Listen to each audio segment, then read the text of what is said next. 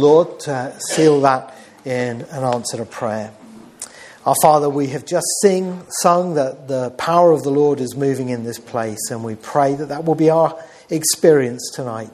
We look to you. Bless us as we open your word. Let it be a time with you in the Spirit. In Jesus' name we pray. Amen.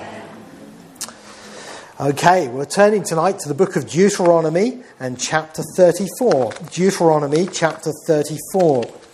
I've got to tell you, I'm quite excited about the book of Deuteronomy. It's part of the law of Moses, of course, the last of the Mosaic books, the fifth book of the Pentateuch. And archaeologists have recently said, we know what this is, because we're digging up things like this all the time. And they say it's like a Middle East contract, a covenant, as we would say in Bible language, between a king and his servant. And it's what is called technically a suzerainty vessel covenant. And it starts off with a preamble, then it has a history of their relationship, then it has the terms of the covenant that have to be kept, the different laws. And then at the end, there's a rather somber bit, which is about the blessings or the cursings if you don't keep the covenant. And finally, you end up with an epilogue at the end. And they said, when we read the book of Deuteronomy, we see that's exactly the outline of the book of Deuteronomy. It starts off with a little preamble. Then you have the history of the children of Israel coming out of Egypt. Moses repeats it. Then you have the law given again, the terms of the covenant. And then at the end, you have the blessings and the curses with the epilogue at the end. So it's a very exciting thing to understand more about God's word as time goes on. And tonight we're looking at the last bit of that epilogue in chapter 34, the last chapter that Moses wrote. It says, Then Moses went up from the plains of Moab to Mount Nebo, to the top of Pisgah, which is across from Jericho.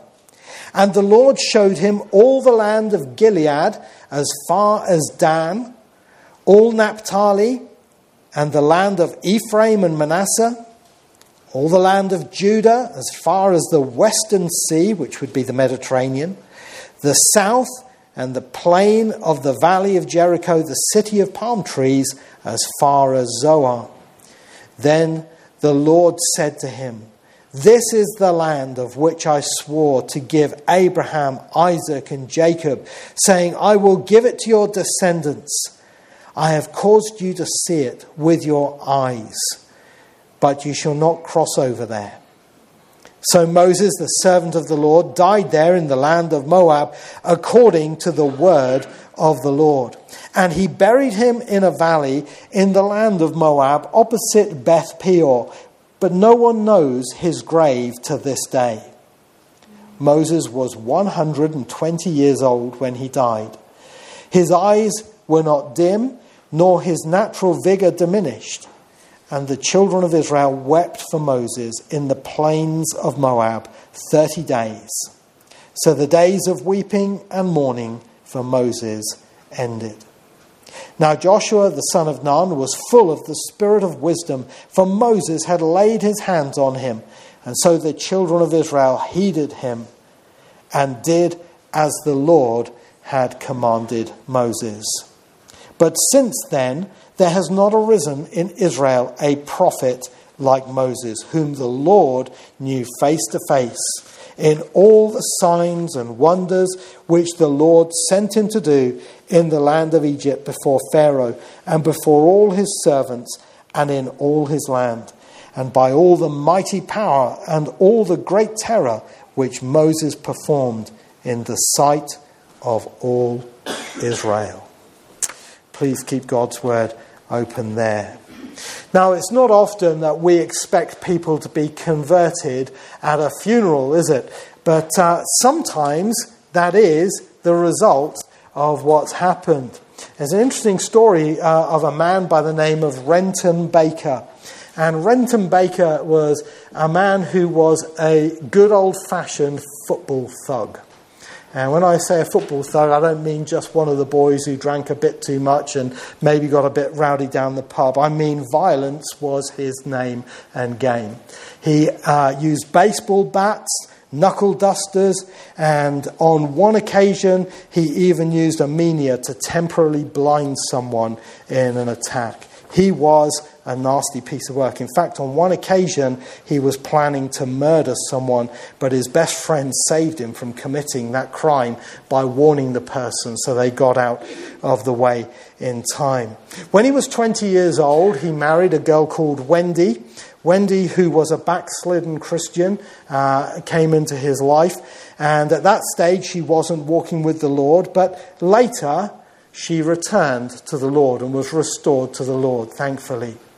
But after she was restored, her father, who was a godly evangelical minister, he died.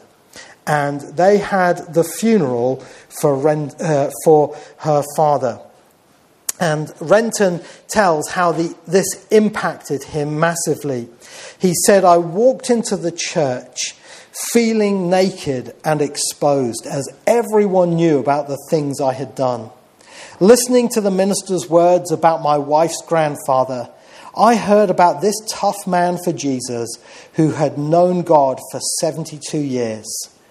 There was a personal challenge when the minister continued, 'If you cannot be affected by this man's life, you must be so cold and hard-hearted that you might as well walk into hell right now.'"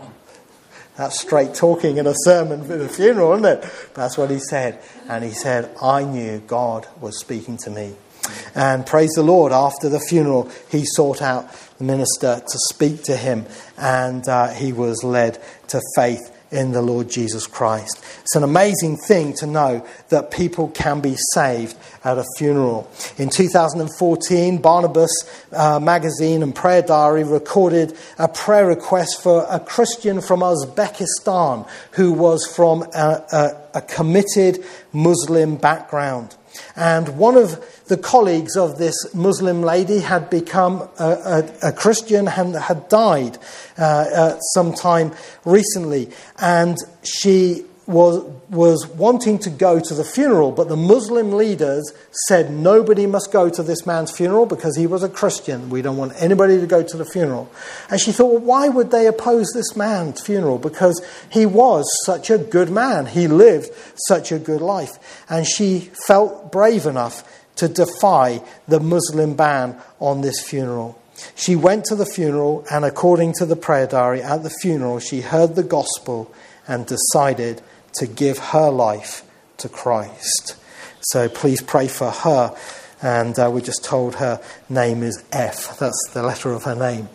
So people can be saved at a funeral, and it's a wonderful thing, the impact of a great funeral. And a Christian's funeral, a believer's funeral, is different to a funeral in the world. This was crystallized to me in my early pastoral life. In my first church, I had to take my first two funerals, one on a Tuesday, the next on a Wednesday. The first was a funeral of a Christian lady who had a bright living testimony, and the second was of a man who didn't want to darken the doors of a church because he wanted nothing to do with Christianity. And I had one opportunity where I was able to say with hope the message of the gospel. And the other one, I had to preach the message of the gospel and say, I don't have hope about this man going to heaven. And he wouldn't have wanted me to say that he was there anyway. It is something different, isn't it? In the year 125 AD, a Greek by the name of Aristides wrote a letter to one of his friends about this new religion that was sweeping across the Mediterranean called Christianity. And it was their funerals that impacted him. He said, "If any righteous man among the Christians passes from this world, they rejoice and offer thanks to God.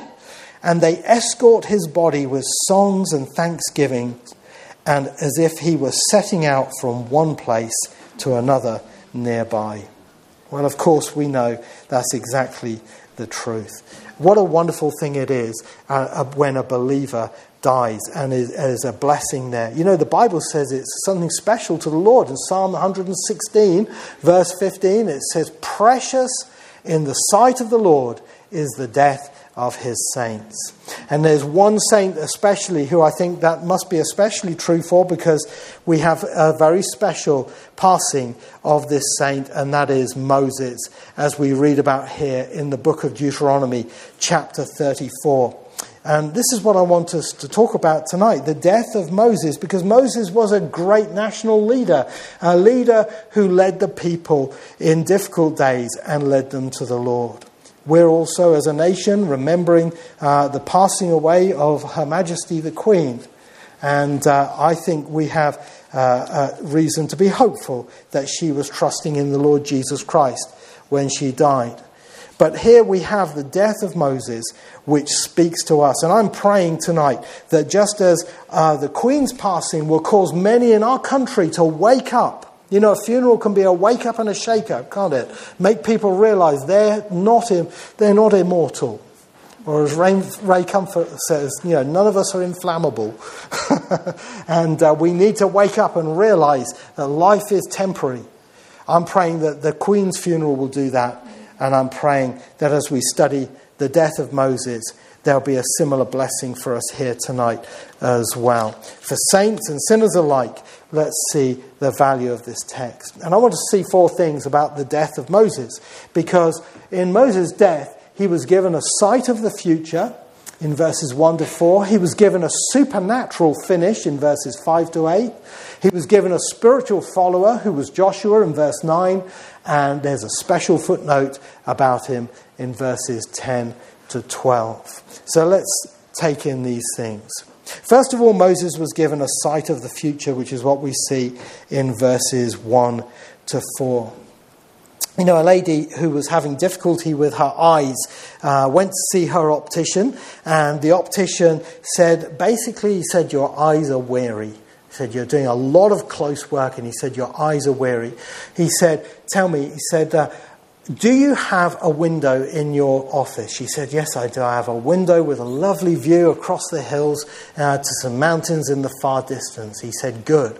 He said, now, after so many hours reading, I want you to get up and I want you to spend some time looking out across the window at that far distant view, because looking at that in the distance will relax your eyes and help your vision. Well, as Christians, we also have a sight of the future in the Scriptures. And Moses was given a sight of the future himself at the end of his life. It was a very special thing that the Lord should bless this to him. Charles Spurgeon, the great preacher, said the best moment of a Christian's life is his last one, because it's the one where he is nearest to heaven. And this was true for Moses. Moses was given a very special moment of vision in verses 1 to 4 with a sight of the future for the children of Israel. We read in verse 1, it says, then Moses went up from the plains of Moab to Mount Nebo, to the top of Pisgah, which is across from Jericho. And here Moses is actually obeying his final command from the Lord. If you just turn back a page in the book of Deuteronomy, back to chapter 32, you'll see a command which actually the Lord gave Moses a number of times in Scripture, in Numbers 27, in Deuteronomy 3, and here in Deuteronomy 32 and verse 48. Then the Lord spoke to Moses that very same day, saying, go up this mountain of the Abarim, Mount Nebo, which is in the land of Moab, across from Jericho. View the land of Canaan, which I give to the children of Israel as a possession, and die on the mountain which you ascend, and be gathered to your people. Just as Aaron your brother died on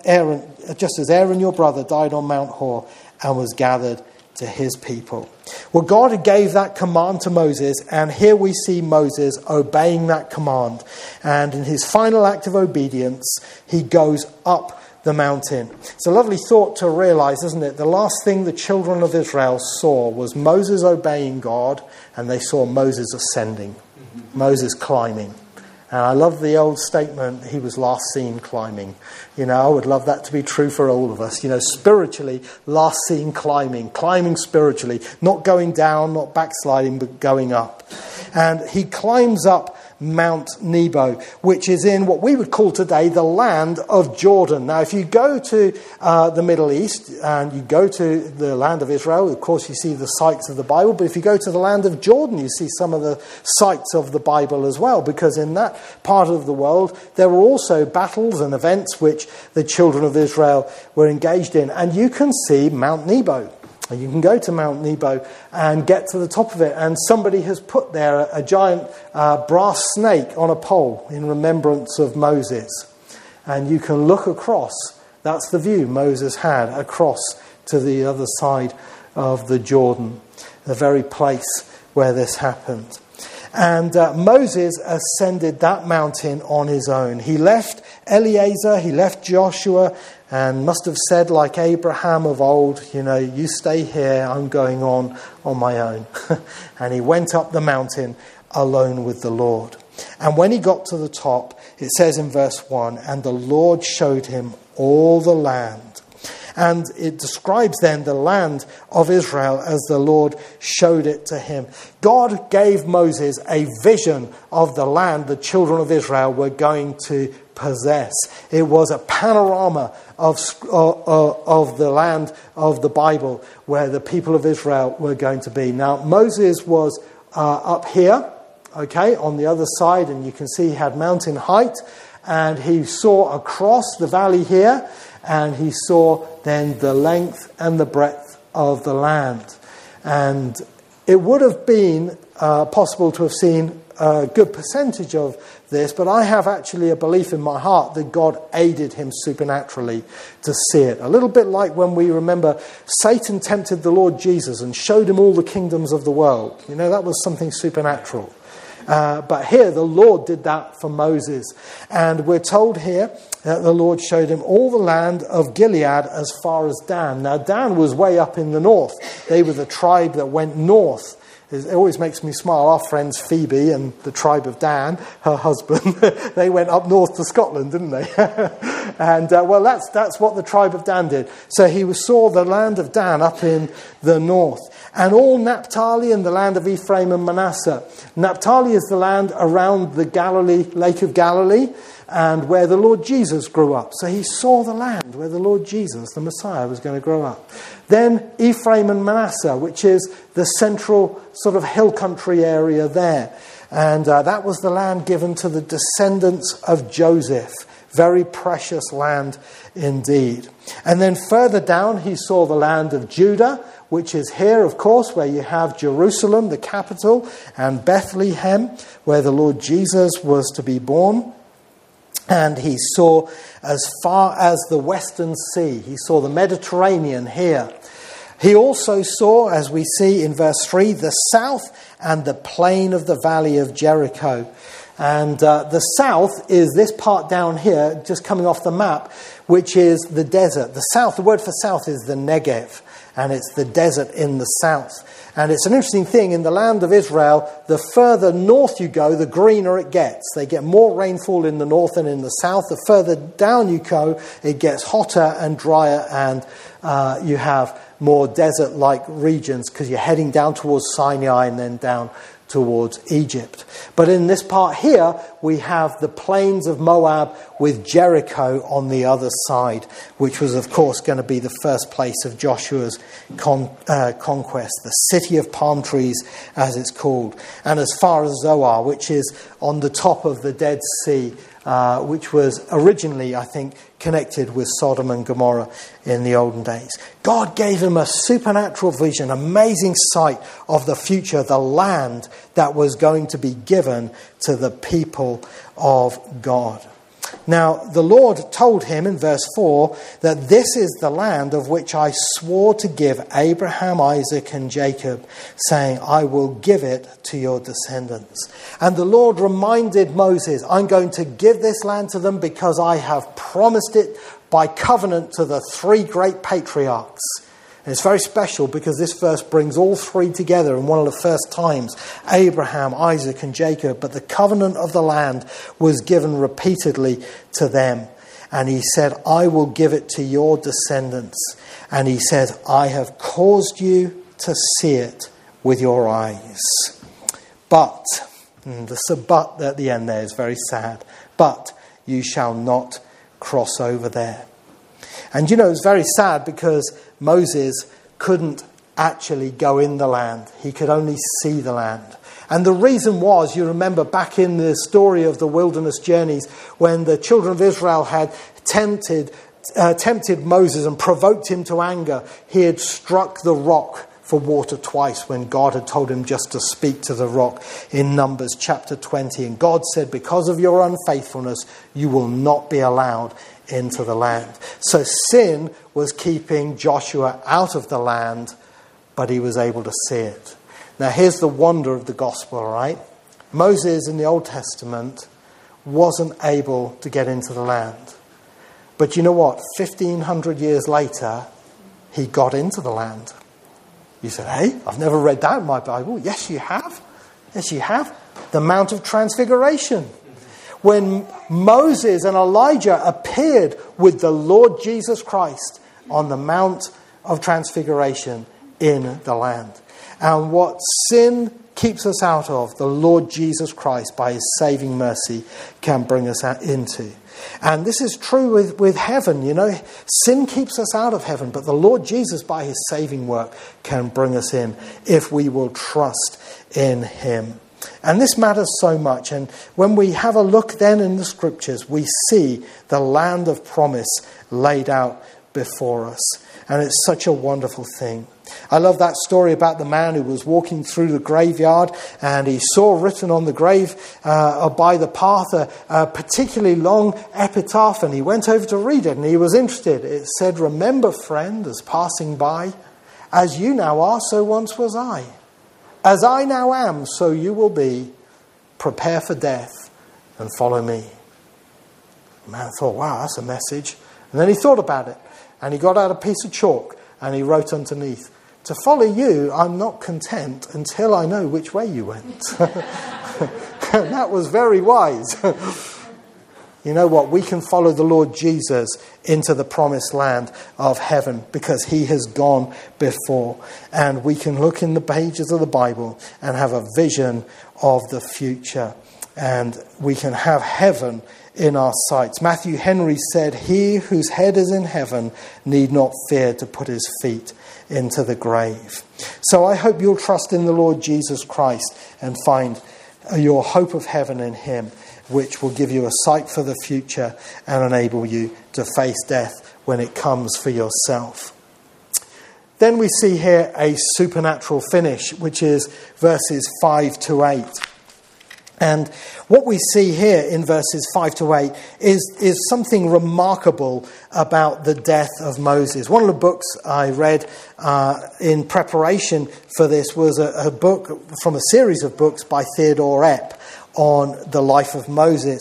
And he summarized this in this way. He said, "Moses was not only great in his works, in his meekness and in his farewell," because he had a great farewell message, "but he was also great in his death."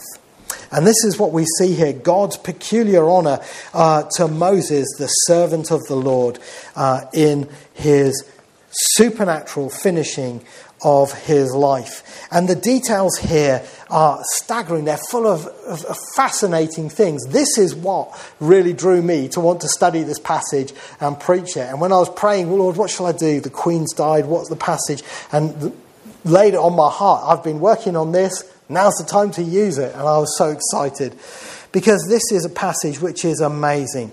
I want you to see the supernatural finish. Notice the moment of his passing in verse 5. It says, "So Moses, the servant of the Lord, died there in the land of Moab according to the word of the Lord." The moment of his passing is absolutely supernatural. Now you say, well, where's the supernatural bit in there? He died according to the word of the Lord. The Lord had told him he was going to die. The Lord had told him he was going to die. Now, here's two miracles here. The first is the day on which he died, because it was 120 years of age, as we're going to come to in just a minute. That was at the end to the day of the wilderness wanderings. But even more amazing to that, it was Moses' birthday. And this is provable even if we look at the book of Deuteronomy. I was amazed when I started studying this. Do you know the whole book of Deuteronomy was given in one day? One day. Now, it takes a while to read it through, and you think, wow, this must have been given over weeks, but it was given all in one day. Just turn with me to chapter 1 of Deuteronomy, and I want to just show you through a few verses here. Go to chapter 1 with me.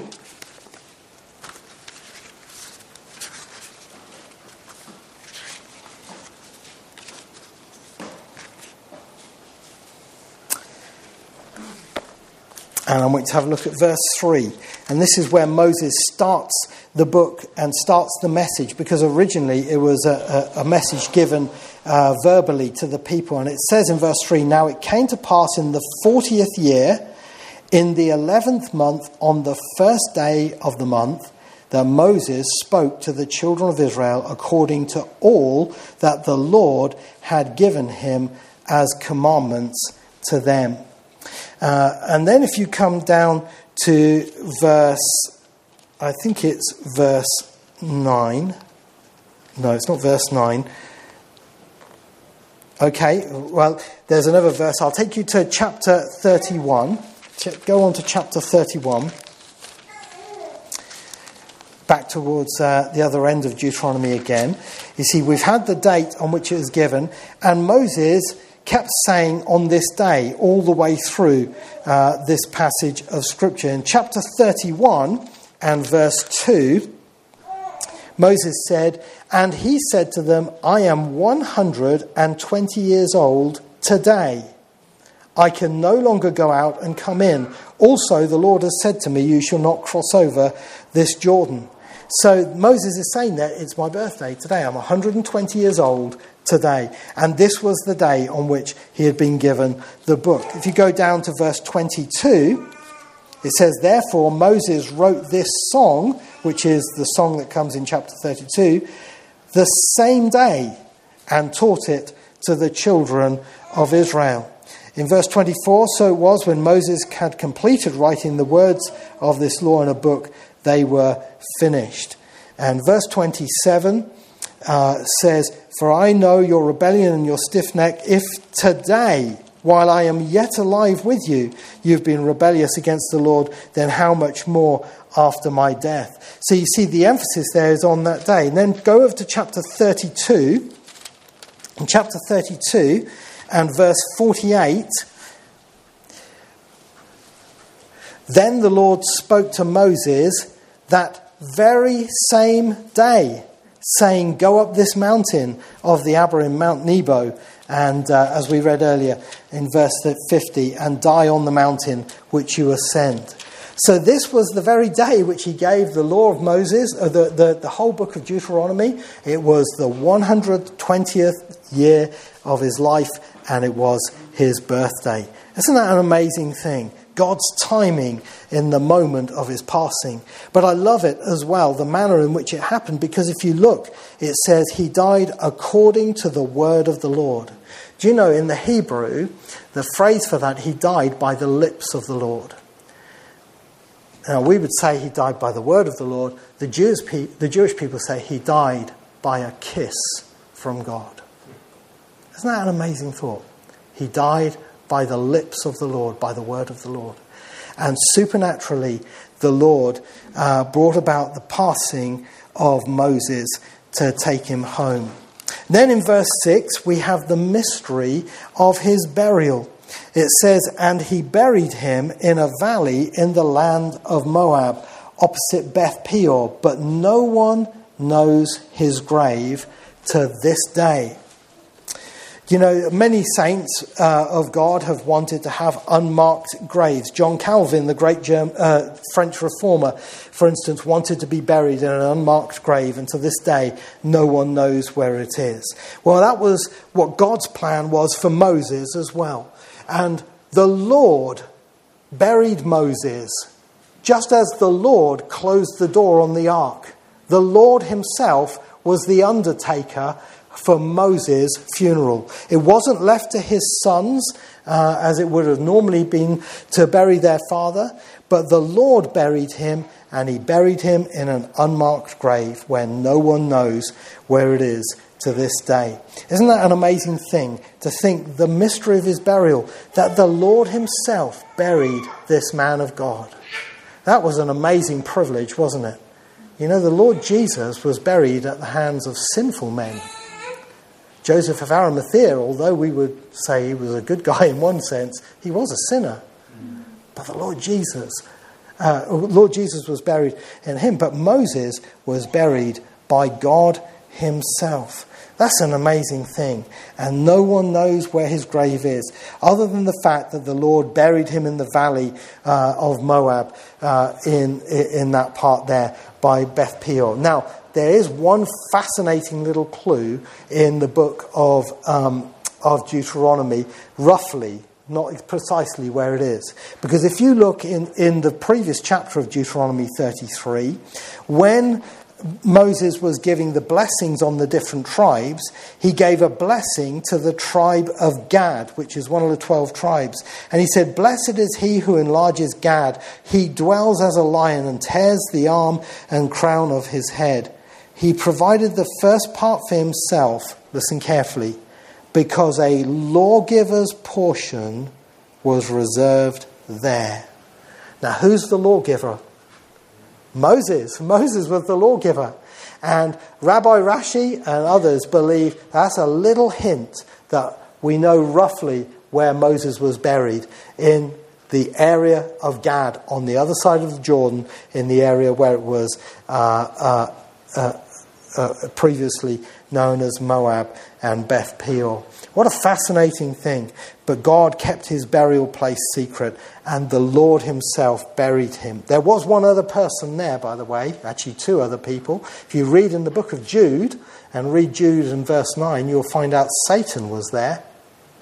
Satan wanted the body of Moses, and the archangel Michael was there too. And the archangel Michael rebuked him and denied him being able to take the body of Moses. No doubt Satan wanted to turn it into a shrine for Roman Catholic type of worship of the dead body of Moses, and God wasn't going to have it. He also was protecting it from his enemies as well. But there we see also, supernaturally, the maturity of his age in verse 7. In verse 7 it says, "Moses was 120 years old when he died. His eyes were not dim, nor his natural vigour diminished." D.C. Wilson said, "Old age is looking into the mirror and saying, 'That's not me.'" Well, Moses never had that experience, because supernaturally God preserved him in health and strength right up to the very end of his life.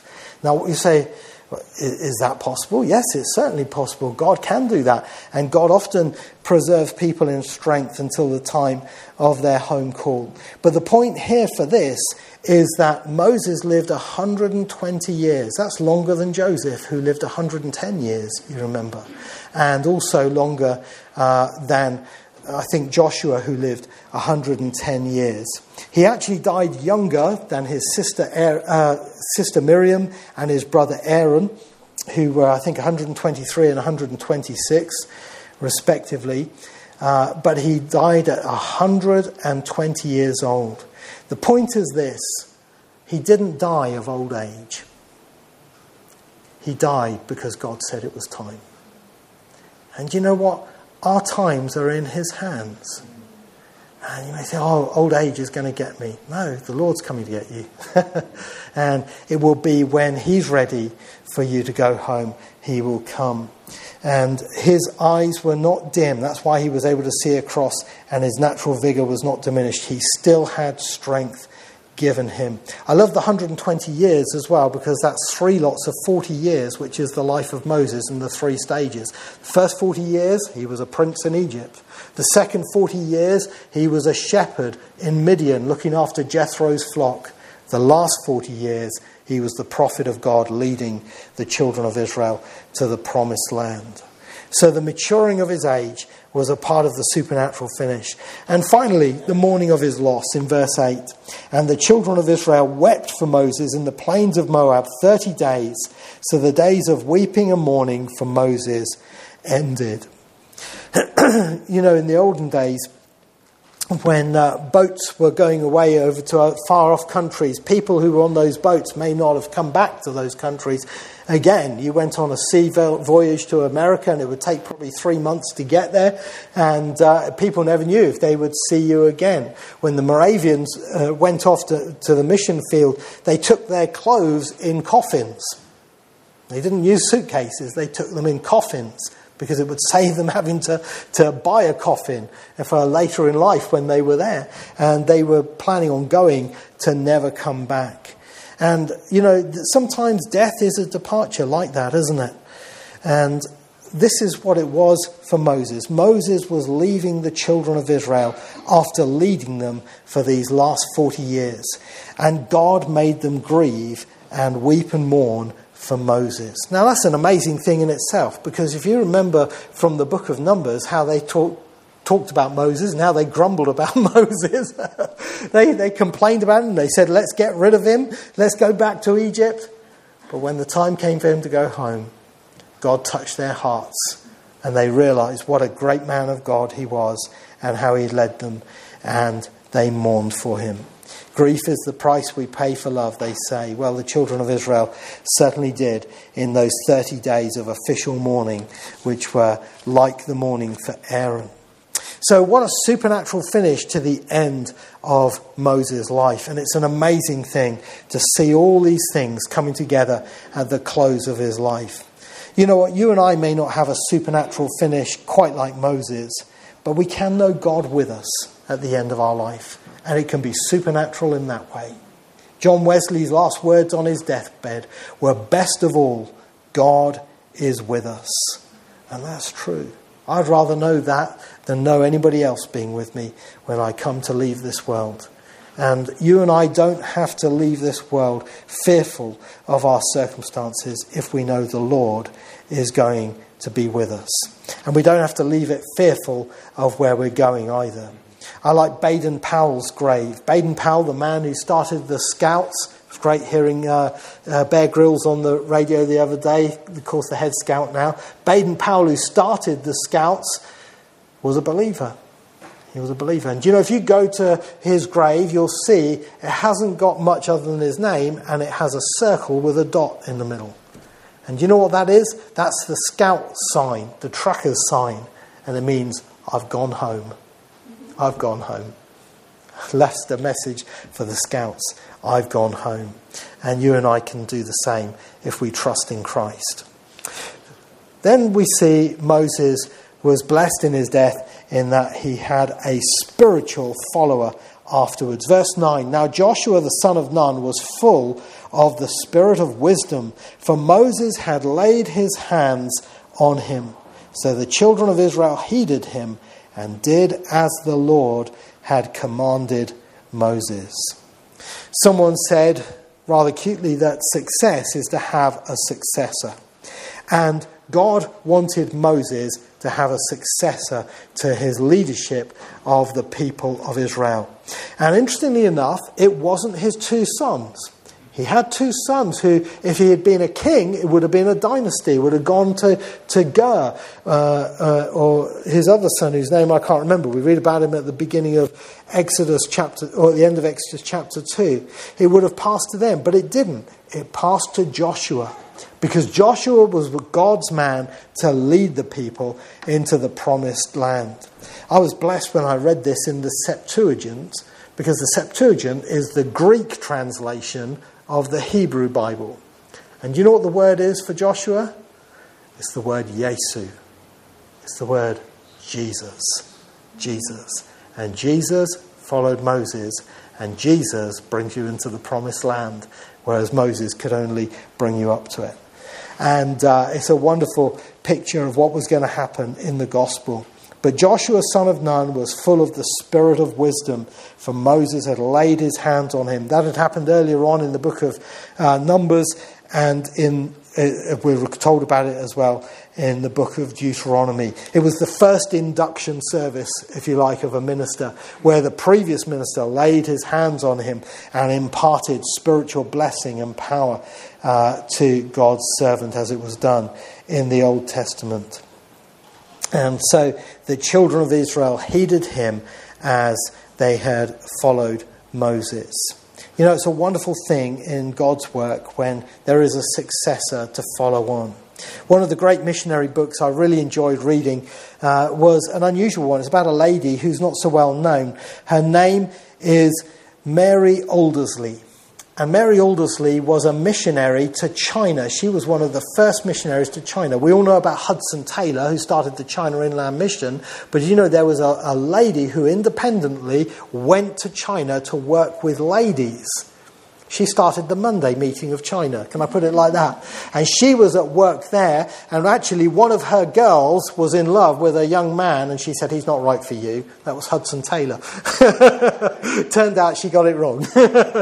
But this lady, Mary Aldersley, she started this work among the ladies. And when she went to Ningpo, which was also where Hudson Taylor went, when she went to it, she was thought she was a witch. And people said, don't have anything to do with her. They called her the Witch of Ningpo. But you know what? After time, they began to trust her. And she won the confidence of the people. And she led many, many ladies to Christ. And bear in mind, in those days in China, a lady's life was a very difficult thing indeed. But as she grew older, she began to grow more and more weary. She never took a holiday all the years she was working there as a missionary. And the only fresh air she got was when she climbed a pagoda, so got up above the smog of the city, and that was the only fresh air she ever got. And she began to find things were getting harder to do, and she realised that it was time for her to wind up her part of the ministry. But she didn't want it to come to an end, because she knew the Lord had more work to do for these ladies. And she was concerned, who should she hand over to? In the book, it says this. She lists all the people. Mary Leask was married. Mary Dyer was married. So were Attie and Kit. Mary had trained several Chinese girls as teachers, but at that time it was not possible for Chinese women to carry on a school by themselves. Aunt Mary was tired and longed for a rest, but she must see the school in safe hands first. Then came the opportunity. The American Presbyterian Missionary Society offered to take it over. And the Lord graciously came in and provided workers who would keep the work going, which they did. So she was able to retire. That was a wonderful, gracious thing of God to do. And this is what the Lord did for Moses as well. He brought Joshua in to lead the people in the end. You know, those of us who are in God's work, we ought to be praying for the next generation of leaders. And I often think, did Pastor Tucker pray for us here today? Did he pray for me as one of the future pastors? Are we praying for the future leaders to come? God may bury his workers, but he doesn't bury his work. He buried Moses, but the work was to go on. And the Lord wants us to see spiritual followers to put the work into their hands. Let's also bear that in mind as parents. We have a Christian family. We want that to be a Christian dynasty. Let's pray for our children and our grandchildren and our great-grandchildren. Pray that they come to the Lord and walk with him, that the gospel may pass down the family line with the grace that we have received. Then finally we see in the death of Moses a special footnote at the end in verses 10 to 12. Because Moses' epitaph at the end of the book is like no one else's. It says in verse 10, "But since then there has not risen in Israel a prophet like Moses, whom the Lord knew face to face.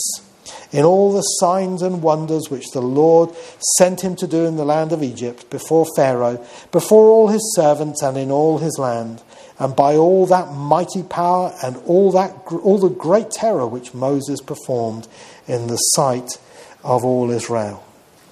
What an epitaph at the end. You know, lots of people get hung up about this and say, well, how could Moses have written that if he wrote the book of Deuteronomy?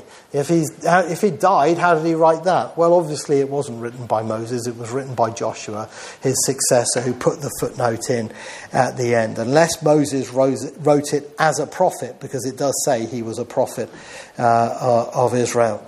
But the point is, he was said there to be like no other person who knew the Lord in such a way and knew such power.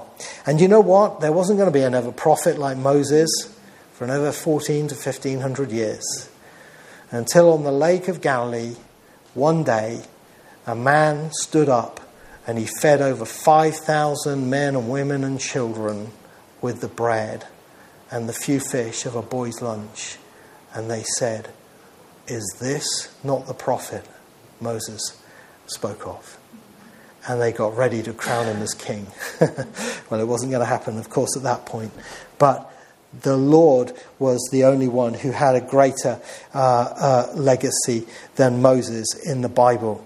And it's interesting, even in the book of Revelation, when we read in the worship in the book of Revelation, it's the worship of those who sang the song of Moses and the Lamb.